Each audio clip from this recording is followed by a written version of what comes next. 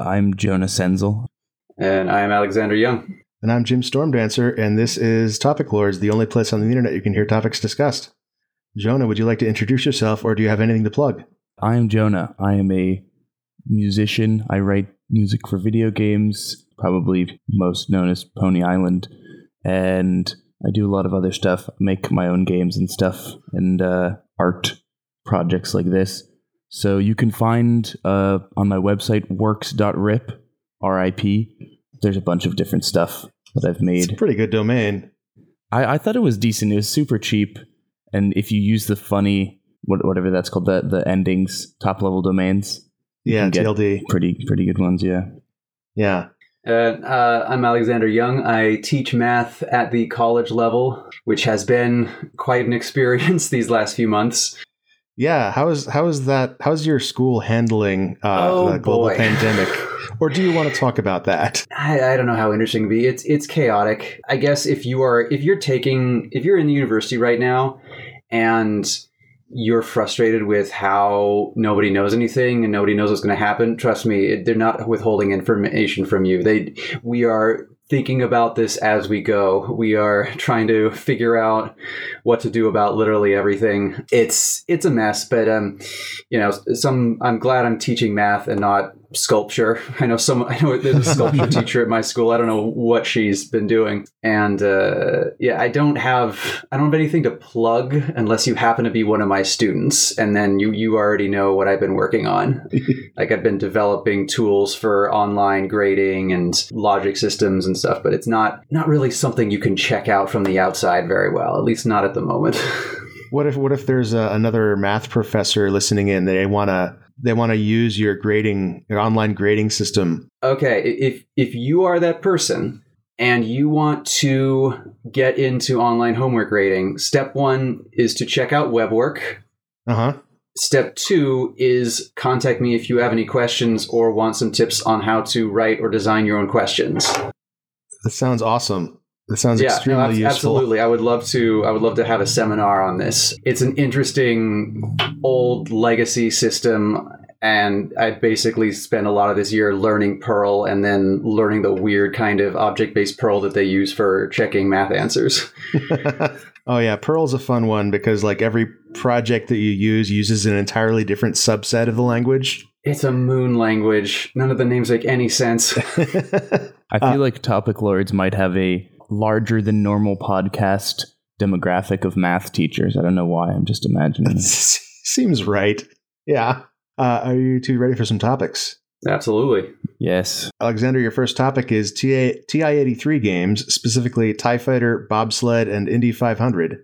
Yeah, I think I was inspired listening to a previous episode where I think you talked about that kind of gaming platform.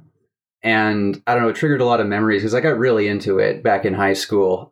It is at least at the time, at least as far as I knew, it was pretty much the easiest way to develop a very small game. Yeah, like if you wanted to make Game Boy games or NES games, the TI-83 was a pretty good simulacrum of that experience. It's the only thing I had access to anyway. You got, it's in BASIC. There's a lot of limitations on what it can do. Oh, you mean like making games in TI? I was thinking of like a Z80 assembly. No. I'm talking the full-on programming your TI-83. Did either of you play Bobsled / TIE Fighter / Indy 500 on your TI-83? Wait, is that a single game? It is. Well, okay, that's the other interesting thing. You can distribute games. This is like before widespread internet or before like you could really, this is when Napster was a new thing. Like the anyway. audio port. Yeah, you could transfer data between TI-83s, and you're in high school. All your friends have a TI-83 for their class. Some of you have ports, and you can just swap games around, and it would go through this evolution because it's clearly the same game. The premise is you're going through a narrowing tunnel, and if you hit the wall, you die. But it would be at some point, someone would rename this game. It was a very low-tech reskinning. Like, I see. Yeah, now you're racing, and this is your race car. Or let's include a line from Cool Runnings, and now it's bobsled. We changed the character that represents your character to an H, and now it's a TIE Fighter. Yeah, it was in a 0 with 2 parens on either side. Okay, all right. This is interesting because I think also like this is like a generational connecting thing, because I think I went to high school way after probably either of you, and for some reason, like I guess since the TI-83 was invented, they've just never stopped using it to teach math. Because Yeah. I use a TI-84, I guess, and even then, like by the time I was going to high school, you could buy like a TI Inspire, which is basically a computer. Like it has like a color screen and like all this fancy plotting for the same price, but like the curriculum is all entirely based on TI-84. So even like we would download, I think it was like a big thing was getting like Pokemon Red. Someone has like remade the entirety of Pokemon Red somewhere on TI-84. Yeah, the TI calculators are a ridiculous fossil in that like they found this way to keep creating hardware that hasn't changed in like 25 years, but it's still relevant basically because they have a monopoly on like this is one of the calculators the SAT allows you to use. Yeah, that's exactly it. I mean, the TI Inspire is kind of a very small point of contention with one of my colleagues in the department because he's very pro TI Inspire. He requires it for his classes, and he's very pro, we'll teach you math, but also here's some programs you can use to cut some of the work out on your exam. And he's very much on the, make full use of tech in class, and I'm very much more on the real learning process is getting your hands dirty and figuring out how the stuff clicks yourself without running a program to do it for you.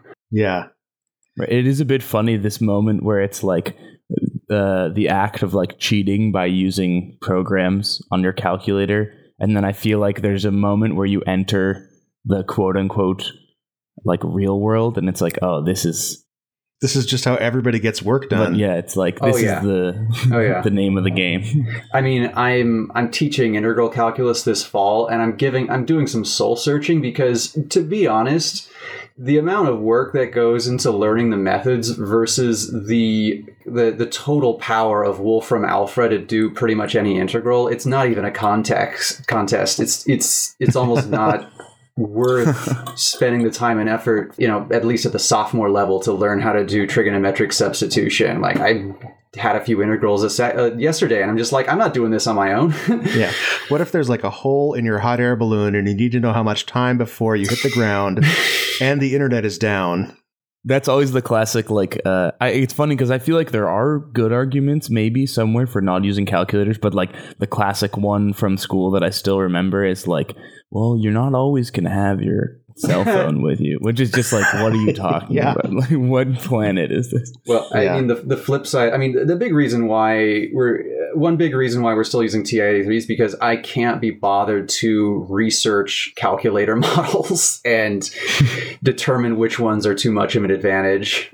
And everybody has a TI-83 already, so like, why not? Yeah, I mean, the other end is I once was tutoring someone who was taking a stats course, and pretty much all her homework assignments were go to this website and do this particular thing. And it's like, what are you even learning here? Like, there's no joy in any of this. What happens if the website goes down? What happens if you don't have it? TI Inspire goes obsolete and you don't know how to do anything anymore. Yeah. Mm. Anyway, I thought that just the games in particular was just a peculiar little slice of early game dev in a way that just worked. I've had friends that commissioned me to, like, I don't have bowling on my calculator, can you write it for me? And I'm like, yeah, I could write something like that. Yeah. Give you my lunch money. Yeah, I'm imagining in like the year 4500 they'll still be using TI-84, but it'll be like one of those things where it's like, nobody knows exactly why we use this weird old calculator. And nobody knows how the factories work either. Yeah. They just churn these things out, so we do math with it. I mean, nobody can read the keywords either. It'll be like studying Latin. Right. No, math is the universal language. You guys ready for another topic? Yeah. Yes. So my topic is the Jazz Fusion Act that inspired all video game music So I'm talking about T-Square, but that's really standing in for the entire Japanese jazz fusion genre that swept the nation, by which I mean the nation of Japan in the late 70s and 80s.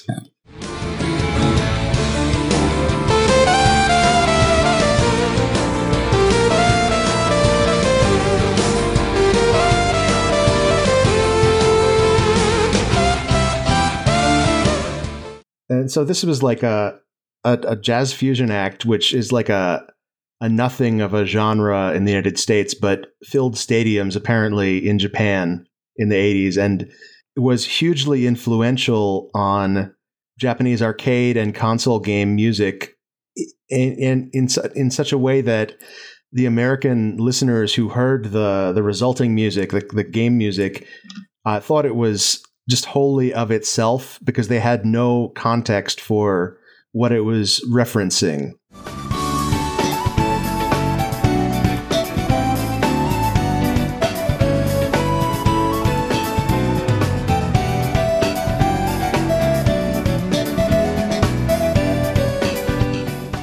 Yeah, I saw Kirby's Dream Band last year. Yeah, they came up and because I know Andre Beller and they're based in San Diego, and it was a lot of fun to see that show. But watching that video, they could have played one of these songs, and I would not have noticed the difference. Right? Yeah. I think there's a really fascinating sort of exchange between jazz and video game music over the years, like back and forth and left and right and all over the place, where like they're very weirdly linked. Even there's a really good video of this jazz student who there's a riff in, I think it's Mario Kart 8, like jumping forward to modern stuff. Yeah. And it's this like crazy saxophone riff that sounds like it's from it basically the piece from Mario Kart is just like a contemporary crazy jazz thing, and he learns this one absolutely wild saxophone riff, and it's just like the video is like him playing it a bunch, and then he plays it in like an actual bandstand concert at some big hall over in a solo over like Chick Corea, Spain, and it just zooms in on his friend who's like laughing. But I do think that there's like this really historied kind of play between jazz and game music that like they've always had some dialogue. Yeah, that makes sense to me. When was this music popular? I think you said the 80s. Yeah, like T-Square, which by the way stands for The Square, was popular in like the late 70s and through the early 90s, I think. And they're still playing now, but it's not their heyday anymore.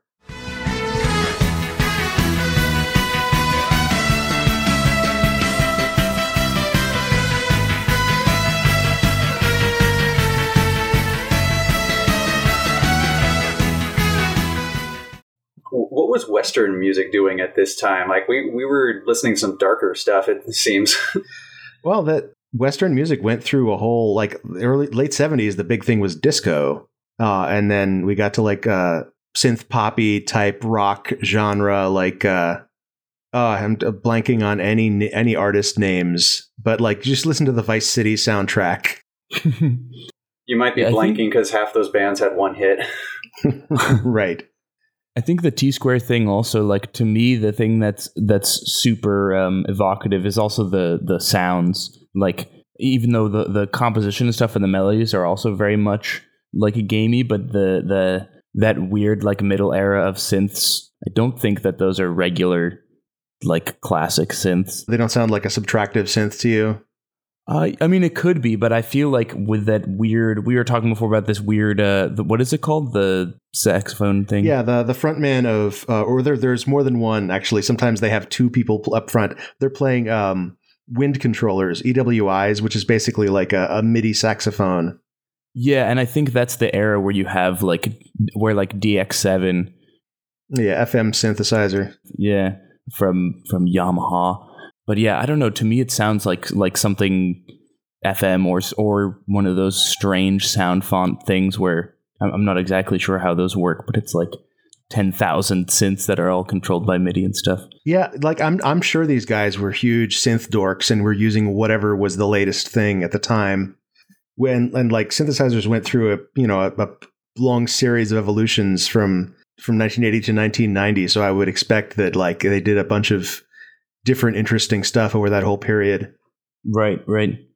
Yeah, I'm listening to this and I'm trying to imagine early video games like Sonic the Hedgehog or what have you with a more established Western genre in the background playing of music, and I'm trying to imagine how different that would be, because it sounds very like positive and energetic.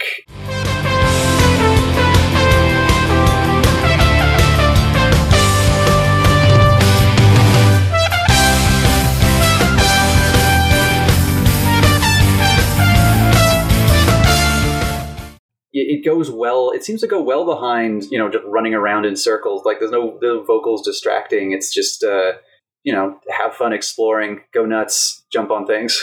Yeah, very much so. Yeah, you can really jump into like any part. And this is like a 3-hour long video, and every single one of them, really, it's uncanny how much it's just like, oh, yep, that's like a water level or a green grass from like Sonic or something. It sounds so. Yeah. And I guess this is like a sister topic to, I discussed a while ago now, I guess, the origin of the green pipe from Super Mario Brothers. Oh, yeah. How that originated as like they actually just left stacks of concrete pipes in vacant lots in Japan during World War II, and kids played in them. And that was like the inspiration for the pipes. And when it came over to the United States, it just became like this thing that was all its own.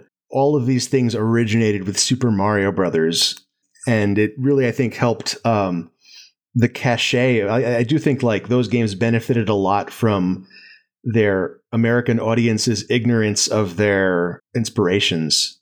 It was just like, oh, a weird pipe. Yeah. It just feels so much more original and mysterious as a result. That's interesting. I remember hearing that episode, I think. I don't know. Did you guys also talk about like adventure playgrounds? I don't think so. There's like this movement. I think it was in the UK. It might have been in the US. I can't remember. But it's like there was this whole movement in, I think it was also post-World War II. Might have been more like the 70s, in this kind of like hippie, like more experimental era. But they would have these playgrounds that were like, they had like nails and construction bits and they were like, by traditional standards, just extremely dangerous. But I guess apparently the person who was kind of front running and creating them, the idea was to introduce like the idea of real risk into play and how that like prepared kids. I mean, the thing is that they didn't really get hurt so much. Like it was kind of fine. Like that was the crazy part, is that like everyone would be like freaking out initially about like there's nails and stuff, and it's like kids are okay. I don't know. Like somehow they'll like kids are resilient, and all the safety procedures that we have are pushing back against against dangers that have an extremely low probability. But also, it is not at all clear to me that being around rusty nails benefits kids in any way. You can just pretend the floor is lava. You don't need to actually make it lava. Right. But I do love the idea, just the 2-word idea of adventure playgrounds. I don't know. In my distant playground experience, like the adventure is whatever ridiculous lore the kids made up about, one fort versus another, or you can't step on those tiles, or whoever can make the most dangerous monkey bars course wins, or kids can be very creative already. We don't need to give them rusty nails. Fair enough. Yeah, I guess I also have like, maybe I have an inflated. There's like one thing I remember one time seeing like a 4-year-old on this super, super high rock somewhere. I think this was in Israel. And like there was just like a whole group of us, and we saw this 4-year-old fall from like this crazy height and like tumble all over. It was like insane. And I think we all felt seeing this like, oh no, like this was and he just like got up and was totally fine. So I think since that moment, I've been like, oh, kids are basically indestructible, and maybe that's misguided. This is This is largely true in my experience too. even up through your teens, you can really take a beating and be fine. Yeah, I guess there's like an evolutionary something where you just have like rubber bones or something until you're 20. In the case of the 4-year-old, it's a huge advantage that children don't weigh very much. That's a good point. Yeah, I'm thinking about the stuff I did, and just like that was just ignorance on my part. I wasn't really thinking about how jumping this far over this many steps could have possibly really hurt. Yeah. All right, you ready for another topic? Yep. Jonah, your topic is Wikipedia in different languages has different opinions on stuff. Yes. So I'm currently living in Greece, in Athens. And one of the ever-present things is the constant argument over who invented what between Greeks and Turkish people. Uh-huh. And I saw that there was an argument between two people about this dance, and they were like, oh, no, this is Greek. And the other person was like, this is Turkish. And they were kind of arguing about it back and forth. And they both went to look it up on Wikipedia. And on the Greek Wikipedia, it says it was invented by Greeks. And on Turkish Wikipedia, it says it was invented by people from Turkey. Yeah. And then they had to the tiebreaker was to see from English Wikipedia. And I never thought about how just how different Wikipedia is. Not like one static thing. It's like, oh, okay, yeah, whoever wanted to edit each page in each language could do it sort of how they wanted to. Right. Yeah, if the sources that you look up a book in a Greek library and it says that this thing was invented in Greece, of course your Wikipedia article is going to cite this book and say it was invented in Greece. If there are scholars from different countries that disagree, then of course the Wikipedia articles originating in those countries would also disagree. Like I bet the Korean page for fan death is extremely serious. Actually, I was going to bring that up because I forget what page it was. It was folk illnesses or some psychosomatic illnesses, some kind of category of that. Yeah. And the English page will have fan death because we don't consider it to be real. And then you go to the Korean page and they have anorexia as an example of one of these. Oh, interesting. Whoa. That's super crazy. That's fascinating. It's a weird mirror to put on yourself. It's like, is that our fan death? I mean, it's a serious thing. Like, no, as Americans, we're definitely right about everything. But, it's the context of, wait a minute. Is this in some way our fan death? Is this something that other people will just, look down on us for believing in? Yeah. Right. And I think it's super easy also to get into that mindset of like, oh, well, obviously this is a thing that we know for sure. And this is a thing that's definitely not true. And it's like weird. I guess fan death is an odd one because you would think, like, hasn't somebody made a video that's like, 48 hours of me sitting in a room with no windows with like 10 fans on and just like, I'm fine. Like, you'd think that this would be kind of somewhat debunkable. I don't know if there's an extra element to it there that I'm not aware of. They would probably think you're a ghost. Well, there's a whole phylum of little things that you're not supposed to do according to your parents, like read when it's dark because it'll ruin your eyes. And I think that the idea is that you don't need confirmation to be worried about it. Just don't read in the dark, or just don't leave your fan on. How hard is that? Right.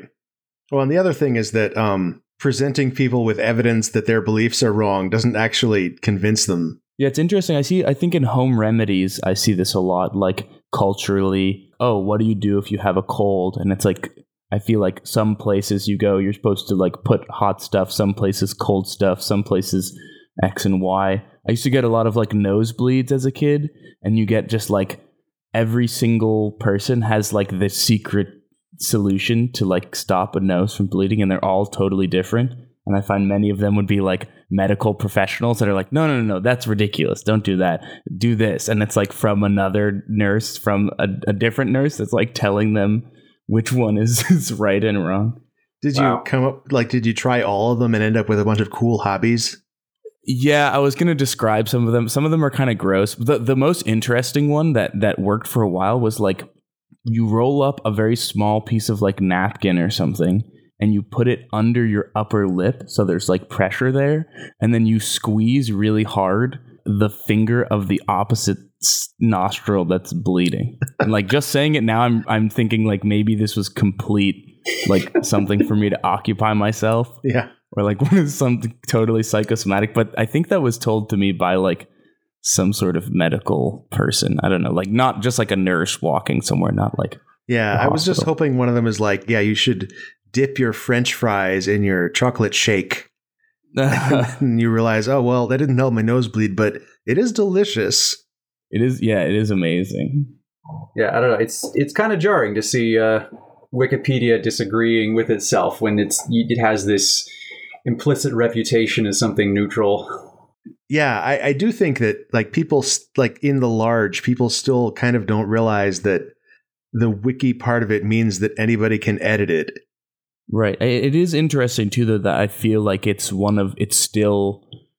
oddly reliable, even though it has a really bad reputation. I think these days it's kind of crazy how well it works. Like, even though it doesn't always work, but just the fact that something's so open source, it's kind of like one of those projects where you're like, oh yeah, right. Yeah. I mean, I will definitely read Wikipedia and believe things on it. It's surreal to me. If you had mentioned this idea 5 years before it happened, like no one would have believed it worked. And we all just have it as this pillar in our lives that we just completely take for granted. Like if Wikipedia disappeared, what would happen? Bad stuff. It's kind of crazy to me that there hasn't been, like, because Wikipedia is, of course, always constantly kind of on borrowed time, I think, according to, like you go on every once in a while and they're like, help, our servers are going to shut down. But I don't know, you'd think that like the government of Denmark or something would have been one of these weird things where they give them $1 billion every year or something to keep them running perpetually as a service to humanity. And you look at something like the Internet Archive, it really looks like it should be a government service, like totally, yeah. But it's just one rich dude funding it, and I think they do take donations too. But like it was started by just a guy who had startup money and decided to do that with it. Yeah, the Internet Archive is even more like, I find that's the kind of thing you look at it and you start thinking about how like in some techno future it will be like, yes, would you like to look through these archived realities or something? And it's like, yeah, we have the year, 2040. It's like, yeah, we have the entirety of existence from 2040 on this like whatever floppy disk or something. Oh yeah, everybody's the webcam that they always have around their neck at all times. We have all of the footage for everybody for that decade. And I was thinking more like their consciousness, but I think maybe yours is more. Well, I mean, this is just the Dark Ages, right? Because we don't have any. They're not going to have any records of that from this time.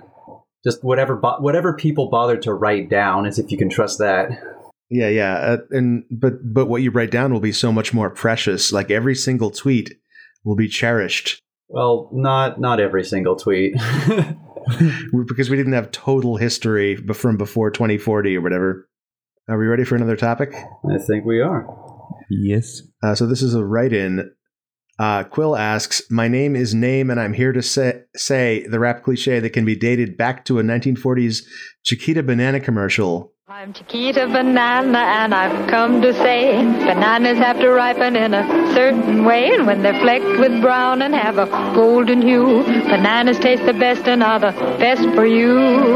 You can put them in a salad. I mean, it's a pretty informative commercial as far as commercials go. It's unrelated, but I remember there was I don't remember which podcast this was, but the commercials used to be a lot longer. I remember the Snap, Crackle, Pop commercial for Rice Krispies. Like each of the elves had their own verse that they sing about their onomatopoetic sound. Yeah. Do you think it's just that a commercial break was just one commercial? I don't know. I wasn't alive for any of this. I'm just glad I never had to endure, 2-minute long commercials against my will. I'm slightly skeptical of the invention of this being the entire invention point of my name is blank and I'm here to say, mostly because I'm trying to picture like Grandmaster Flash watching the Chiquita Banana commercial in the 40s and being like, someday I'm going to grow up and be a rapper. And then, like, I'm going to bite that one line. Well, that's exactly how commercials work, though. You watch them against your will, and they're earworms. I still remember commercials from the 90s, like, complete lyrics to about a dozen. And then it just comes in through your work, right? Yeah. Right, that's true. Did you guys listen to the... there was a podcast, I can't remember which podcast it was, but it was talking about the... trying to trace the origin of the "Who Let the Dogs Out" chorus. That was 99% Invisible. Yeah, I was thinking the same thing. Yeah, they traced it back to a football cheer. Like they first like talked about like, well, this artist did it before this artist for like 10 different bands that all like thought they invented it. I think they just at that point just gave up.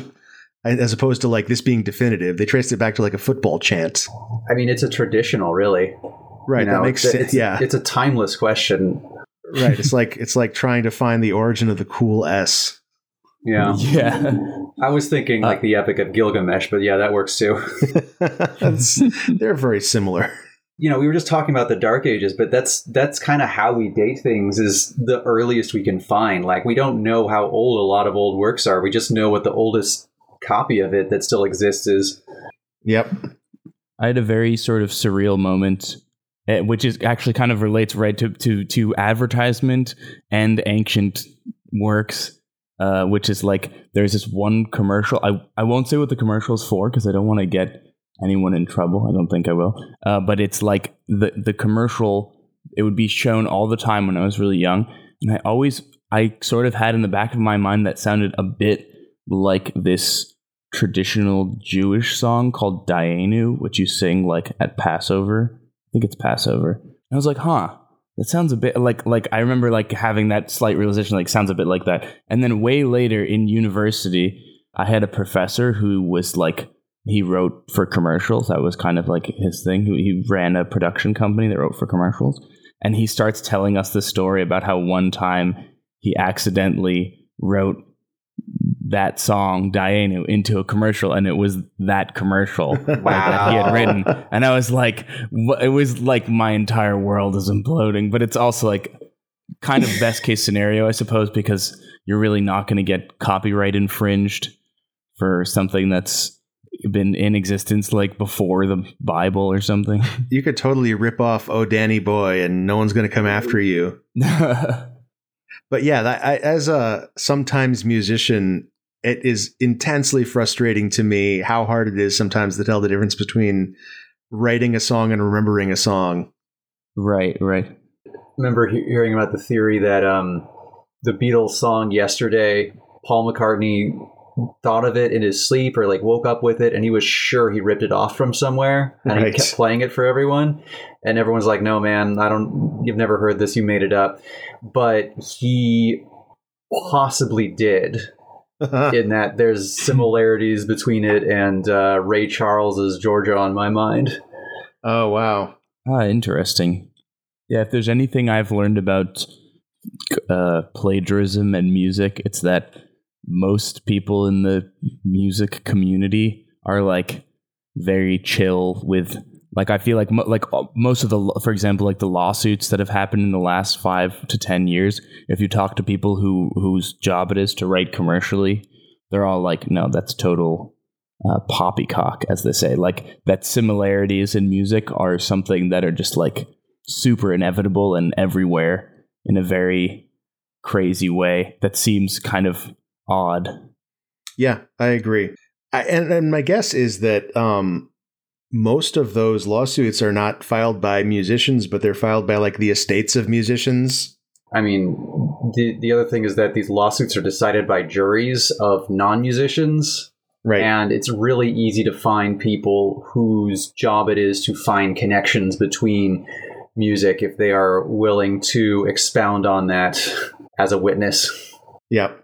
Yeah, and it's like once you start looking for similarities in music, I tend to shy away from like the idea of stealing. I mean, okay, obviously you can rip direct things like melodies or something, but you listen to certain genres, like I don't know if you guys have ever listened to minimalism. It's like from, I don't know, the 60s through 80s, maybe, famously from Steve Reich and Philip Glass. And you listen to all that stuff and like, oh my God, this is insane and very pioneering and super interesting. And then you listen to like traditional Balinese gamelan music from like thousands of years ago, and it's literally like that. Yeah. And it's not to say like, oh, they ripped it off. It's just super interesting how direct sometimes those influences are. And then that's just like how music changes and the cool thing about music, I think. Yeah, that stuff's fascinating. Yeah, I mean, I think it's true for a lot of things. You know, most of Shakespeare's stories were ripped off from other stories that are much less famous now. Right. If you look at Midsummer's Night Dream, there's an acting troupe that does the play Pyramus and Thisbe, which is an older, I think, Greek story. And you're like, wait a minute, this is Romeo and Juliet. He outs himself. Shakespeare is directly quoting the thing he is also ripping off in another play. Amazing. Are we ready for another topic? I think so. Yep. Jonah, your topic is jamming at full leisure speed. Okay. Yes. So I did Ludum Dare, depending. That's a big split in the community how to pronounce it. But which is a 48-hour game development competition. I did it this past time, and generally for game jams, I am like doing it like a game jam where you kind of, you know, the second the prompt is out, you start and then you spend like 48 hours getting little sleep and working constantly. And this time I was kind of tired. I think I had done something that week. I don't know. I started at like 11:30 in the afternoon and like worked for a couple of hours and then the same the next day. And I actually produced a game that I was really, really happy with. So I was kind of curious about this idea of taking a format that's sort of built to be intense and using it in like this super, super chill. I think I like watched a movie. I don't think I've ever before like ended a game jam night by being like, oh, I'm going to watch a movie and hang out, you know, at like 8 p.m. or something. So, you know, when you, I'm trying to think of a good example of this trope, but when you see like monks doing martial arts, or some people with like, or like, you know, acrobats, or someone with like extreme control of their bodies, it sounds like that, but for time management. Like, I'm not sure that I could have something finished that I was happy with without that like mad dash at the end. Well, it's not time management so much as scope management, right? Yeah, the whole bit about what do you want to do, and can you make it so that you have enough time to do it without rushing? Yeah, Jonah, how many game jams have you done? I probably 4 or 5, maybe 6. I don't know. Okay, like interesting. It seems like being able to make a game in like 4 hours and be satisfied with it, I would guess that requires a fair amount of practice doing jams, specifically because that's how you learn to scope on the fly like that. Yeah. Yeah, I do remember. I think my brother's line on jams, which was always interesting to me, because he was, I think one of my first jams was with him, and he was like, yeah, okay, if you want to make a huge game, like first get the bouncing ball to work. Like that should be your goal. Right. And I learned that the hard way, certainly through, especially I think jams with teams or larger teams, it can be super hard. Like I remember having a jam one time where we had a scrum master on the team, and that's just like, that's a nightmare. Because then on Sunday, of course, it's like you're basically doing like an entire company's worth of Git merges, and everything just sort of collapses into a giant steaming heap.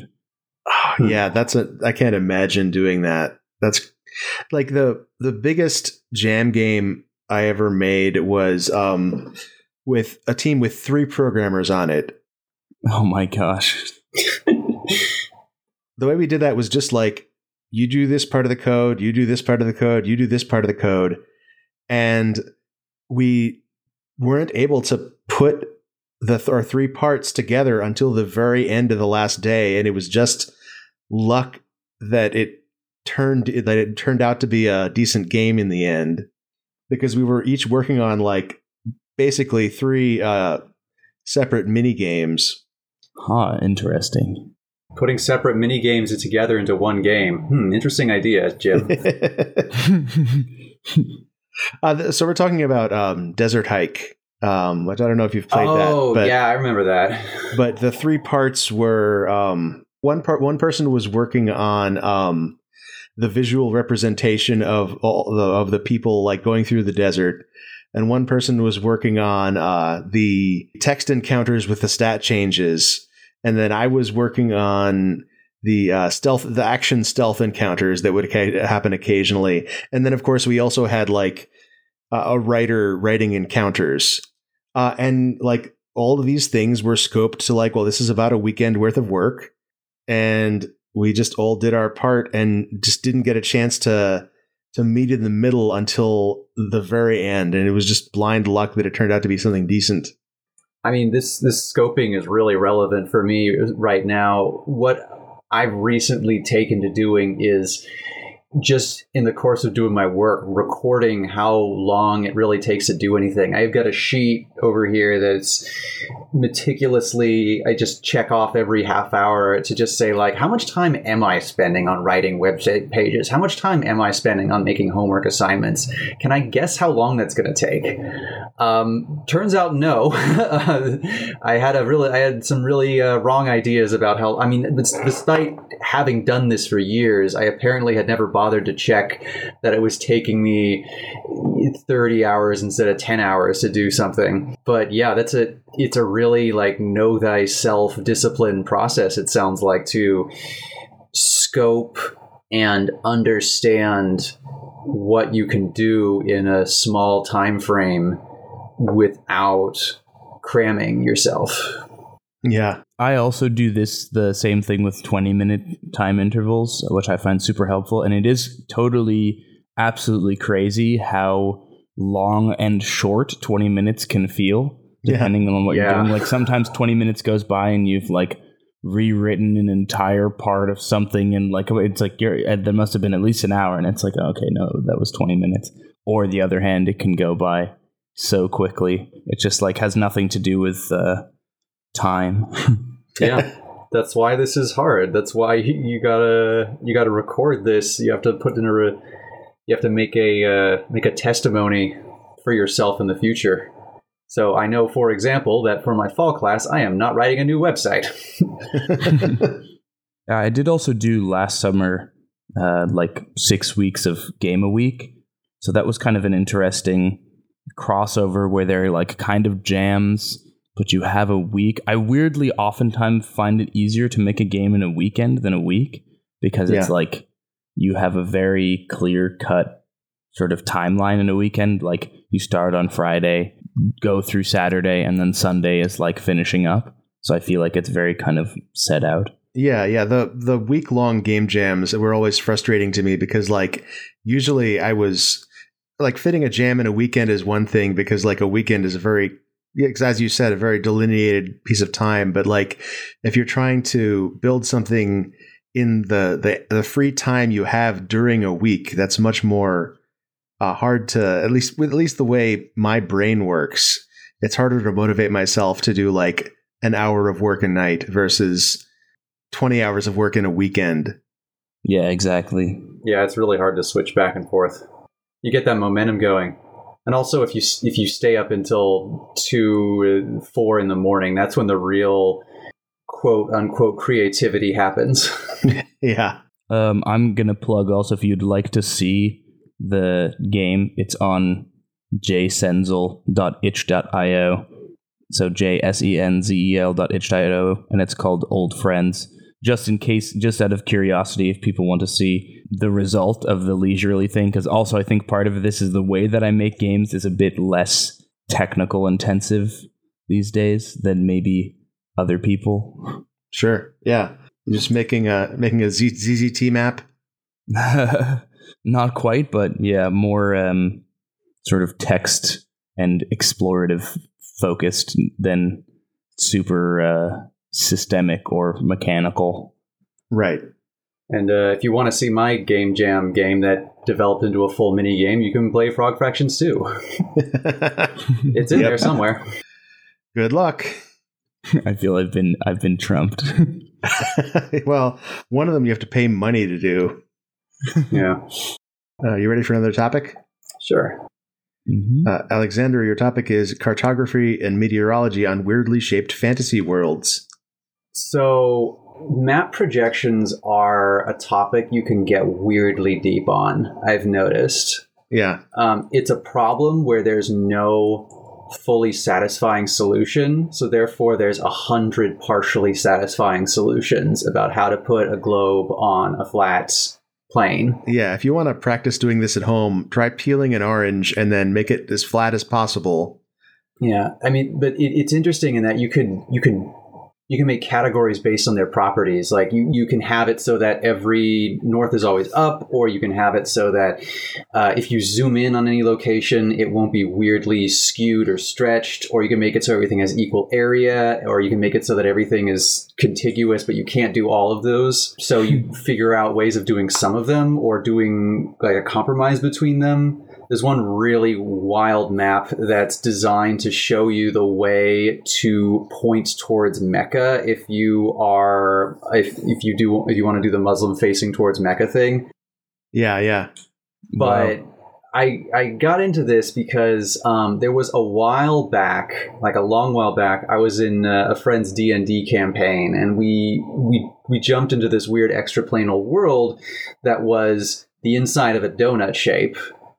Where, gravity points outward and the sun kind of moves around the center of the donuts, and day and night happens when it's behind the center spoke. And of course, I immediately wonder, like, well, what would the cold and hot regions be? What would be how long would day and night last? How would you make a map of the world like this? Well, isn't a donut, doesn't that have the secret advantage that you can just use a flat sheet of paper, like a sheet of A4, and there's your map of the donut?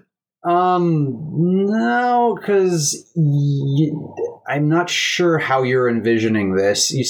Well, first of all, you roll it up into a tube. Oh, I see what you're saying. Yeah, you can do that, but you're still are stretching some things. That's fair. Okay. This is like what 3D modelers do all the time. Maybe we should hire them to make a map projection, like the UV unwrapped map projection. So you could do that, but I wanted to make a conformal map.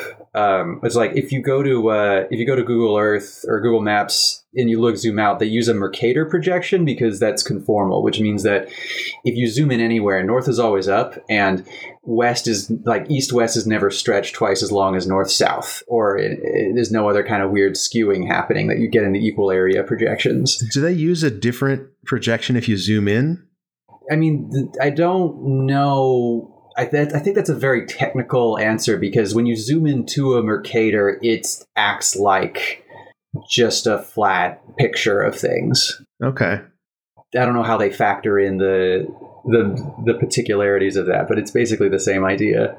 So I decided, like, what if I wanted to make a conformal map for the very esoteric cartographers of this land, because I'm sure that they've been studying this forever, and I'm sure they have all kinds of ideas on how to put map progressions together. Right. It's interesting because you can take fantasy worlds where something small works subtly differently, and realize that, there's generations of people who have studied here all their life. They have probably studied the ins and outs of this completely and have their own wild systems about how things work. I mean, the other one I really got sucked into was tides. I was inspired by a previous topic, Lords, where you talked about what if Earth's gravity doubled and what would the moon do? And it wouldn't be completely destructive, but the moon would get very close, and you would have some insane tides. And I got really deep into that, and turns out the moon's orbit is very, very complicated. It has a lot of, it shifts around a lot in different ways, and that all shows up on tide charts. So you can have a lot of fun making speculative charts and maps of things. If you say, what if there's two moons? Or what if the Earth's orbit does something else? Or what if you're inside a donut? I think the whole concept of this, like, also is a very interesting way to look at, like, how to craft or how you could craft a fantasy world, because I think the initial reaction is to be like, well, what would be the most sensible map to have? But then you look at how history has played out with mapping in the real world, and it's like, oh, it's not the most sensible map. It's like the one of the... I maybe this is I don't know how true this is, but the whole thing with the like the European projection map being the dominant map for a long time, and it's like it doesn't maybe have to do with what's most accurate or what's correctly projecting. It's like who is making the map and how do they feel that the world should be portrayed. Yeah, exactly. I mean, it's a combination of the two. If you go to Japan and you look at their maps, it'll be the same projection, but it'll be centered around the Pacific because that's what's relevant. And there's a lot of other projections that are land biased. You want to keep the land masses together. You don't care much about whether the oceans get cut into pieces. Yeah. I remember in elementary school when I was growing up in the 80s, there were a lot of maps that like placed North America in the dead center of the map and just sliced Eurasia in half across the left and right edges. Yeah. But there's so many ways to have mathematical fun like this. Like I pasted a couple pictures in the chat. I was wondering what if you had a coin world that was just two circles, but you wanted to make a map that would show what is the straight line path to reach somewhere on the back of the coin from a random place on the front. I was wondering what these pictures were. Yeah, me too. So you're looking at conformal remappings of the head of a penny. These are all made so that if you zoom in on any location enough, it will be well proportioned, but it's made so the rim of the penny is into a straight line. And I unwittingly made merciless caricatures of poor Mr. Lincoln here. I like the second one. He looks very aspirational. Yeah, he looks very wise and benevolent on that one. These would make incredible memes, I think. This is very good. These are going in the show notes for sure. You versus the person she tells you not to worry about versus the person you have to assure her not to be worried about. Versus the person your mom tells you not to worry about. Versus the person your mom tells you to worry about. Yeah, it's like, what are we missing? Because we've been on this world for, we've been only on this world, and all of our calendar systems, all of our map systems, all of our charts, and, even our numbering systems is all based on what we have here. It's fun to think about. Even if we travel to other worlds, they'd probably still be spheres. Yeah, that's boring. Yeah, I agreed. Yeah, maybe there's somewhere in some other dimension where it's like everything is a pyramid or something like that. All right, we have time for one more topic. All right. My topic is the Doctor Who theme was created before widely available synthesizers. And I found out about this a while ago, but was reminded of it recently. And it was just, it's a fascinating example of like how... Like if you're playing with modern tools and you do what feels like interesting work, people probably did that same interesting work with tools 100 times more primitive than you 100 years ago.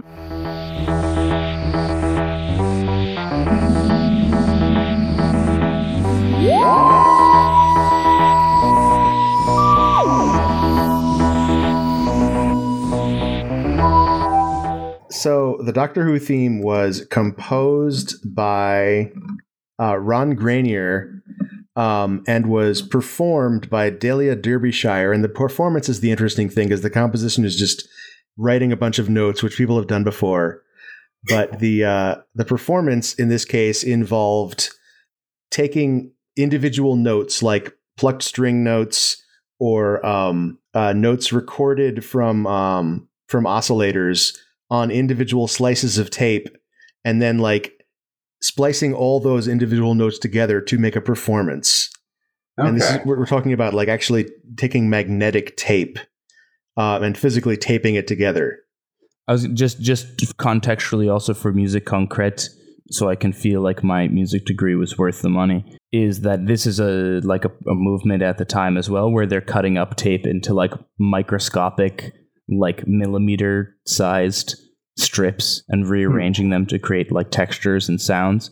So this is like pre-synthesizers, pre-audio manipulation. It's like literally with a razor blade and like tape, like some sort of plasticized tape onto glue, and like this is how you're like recreating stuff. Yeah. Now, question: does this theme have a theremin in it? No, that's those are the oscillators. Okay, but it sounds like it. Like it's got that sort of sound to it, and I think later iterations of the theme, I still don't think they used theremins, but I think they leaned into that tonality even more.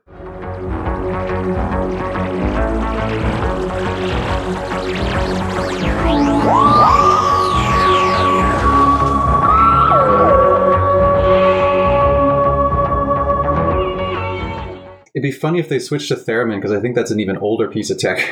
Yeah, that's a good point. They could have used that instead. I remember reading about how people like the Beach Boys tried to use a theremin on Good Vibrations, and it was just so inoperable at the time that it delayed the recording. Play. Yeah. Yeah, there's a very interesting synth as well, the Ons Martineau. I'm not sure how to pronounce this, but I'm looking it up, from 1928, which is like another like weird proto-physical synth, non-synth electronic thing, and I think it's similar to the theremin. Yeah, as I recall, that one is it's got a very similar tonality to the theremin, but it has a musical keyboard instead of demanding that you move your hand in physical space with no visual referent, like a chump, right, to form notes.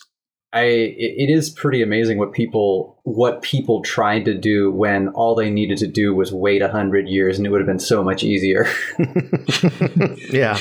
We were just talking about the Beatles, but a lot of what make the Beatles like a part of music history, besides just a band you listen to, is how much they were still using tapes, but they were doing wild stuff with the tapes. Yeah, they were using a 4-track, which is like a ridiculously, for modern standards, like a 4-track is ridiculously primitive. Even like, your nephew in his bedroom with a laptop can do better than that. Yep. Yeah, it's funny because now there's an entire revival of 4-track. People that are like super obsessed with playing and recording on 4-tracks, and it's very expensive to find and maintain them. The last episode of Topic Lords I was in, when we talked about using constraint as a point of inspiration, or just a field to work within, I feel like it's like, well, maybe we should go back to that sound. Maybe being forced to work with this primitive tech can force me to make something interesting out of it. Well, yeah, but you could also just like only use 4 channels on your laptop instead of... Yeah, but the temptation's there, Jim. That's right. You will never. I'm kind of very curious about, in general, technology that dumbs down current technology and makes it more like old. Like there's a great phone app called Gudak, which is like a fake Kodak camera that takes a roll of film like it would on a disposable camera.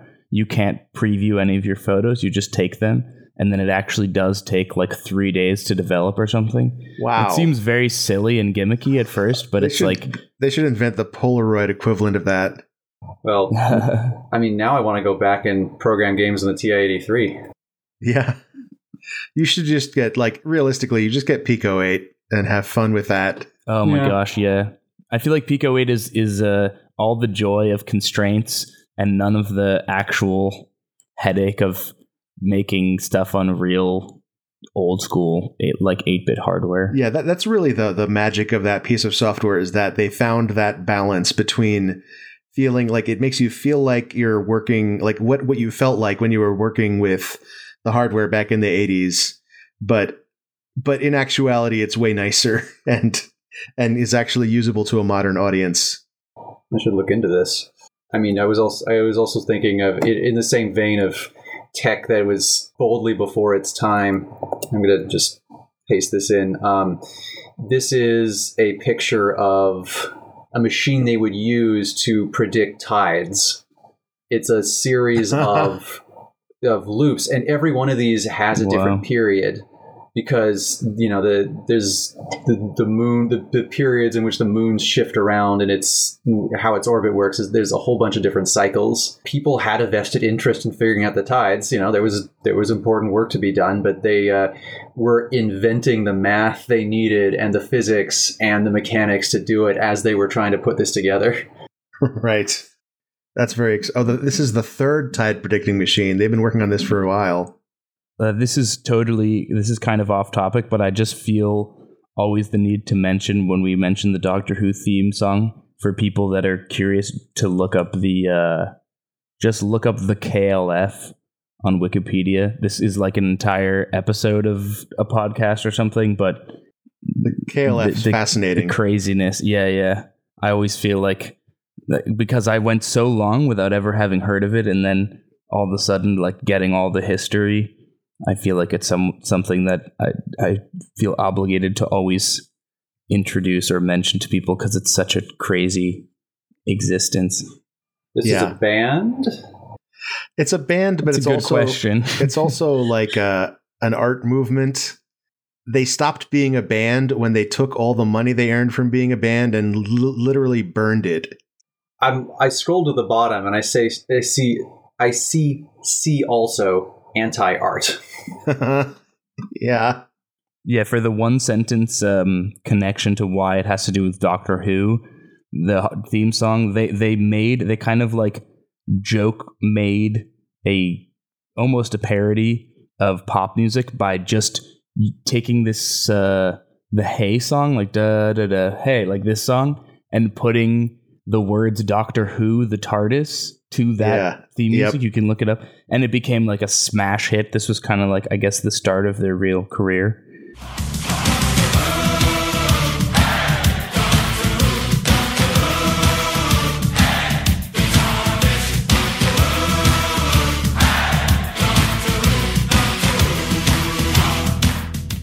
But that alone is like, that's just like the first of many super fun, just like what it seems like it's totally fake pop singles that they made, and they followed that up with like a book on how to get a single to number one. In that book is a fantastic read as well. It's definitely out of date now. I don't think you could follow those rules and get a hit single in the UK now, but it was an interesting depiction of how the music industry worked in the UK at the time. And I think they're relatively active to some extent as well. I know that like within the last 10 years, they had some huge gathering art event thing that was supposedly quite interesting. So they're still around doing stuff. Yeah, that makes sense. That's all the time we have here for Topic Lords. Jonah, if this is the thing that you want, where can people find you on the internet? I have Twitter at Jonah Senzel, JONAHSENZEL, or again, my website is works.rip, and you can see stuff there. And Alexander, if this is something that you want, where can people find you on the internet? Pretty much the easiest way to find me for people listening is probably through Time Lords. I am on Time Lords. I am occasionally on the Discord. I don't really have much of a commercial presence. And by Time Lords, you mean Topic Lords. Topic Lords, yes. Excuse me. It's okay. We were just talking about Doctor Who, so I understand the confusion. Yeah, come pay money to the Patreon so you can be on the Discord and talk to Alexander. Yep. And I would be excited if somehow there was someone interested in resources for teaching math through the internet and doing getting on this kind of stuff I'm doing. If you're a math professor, I'll just invite you to the Discord. You don't need to pay money. There we go. All right. Thanks so much for being on. Thanks for having me. Thank you. Hi, this is Jim. This is the audio I append to every episode of Topic Lords. Congratulations to our newly anointed lords. If you'd like more people to hear the show, you can tell your friends about it, or rate and review us on whatever podcast service you use. You can add content to the Topic Bucket by emailing topicbucket@topiclords.com. You can contribute to our Patreon at patreon.com/topiclords. Patrons get episodes a week early, and you get access to the Topic Lords Discord, where you can discuss topics with all the lords that hang out in there. See you next episode.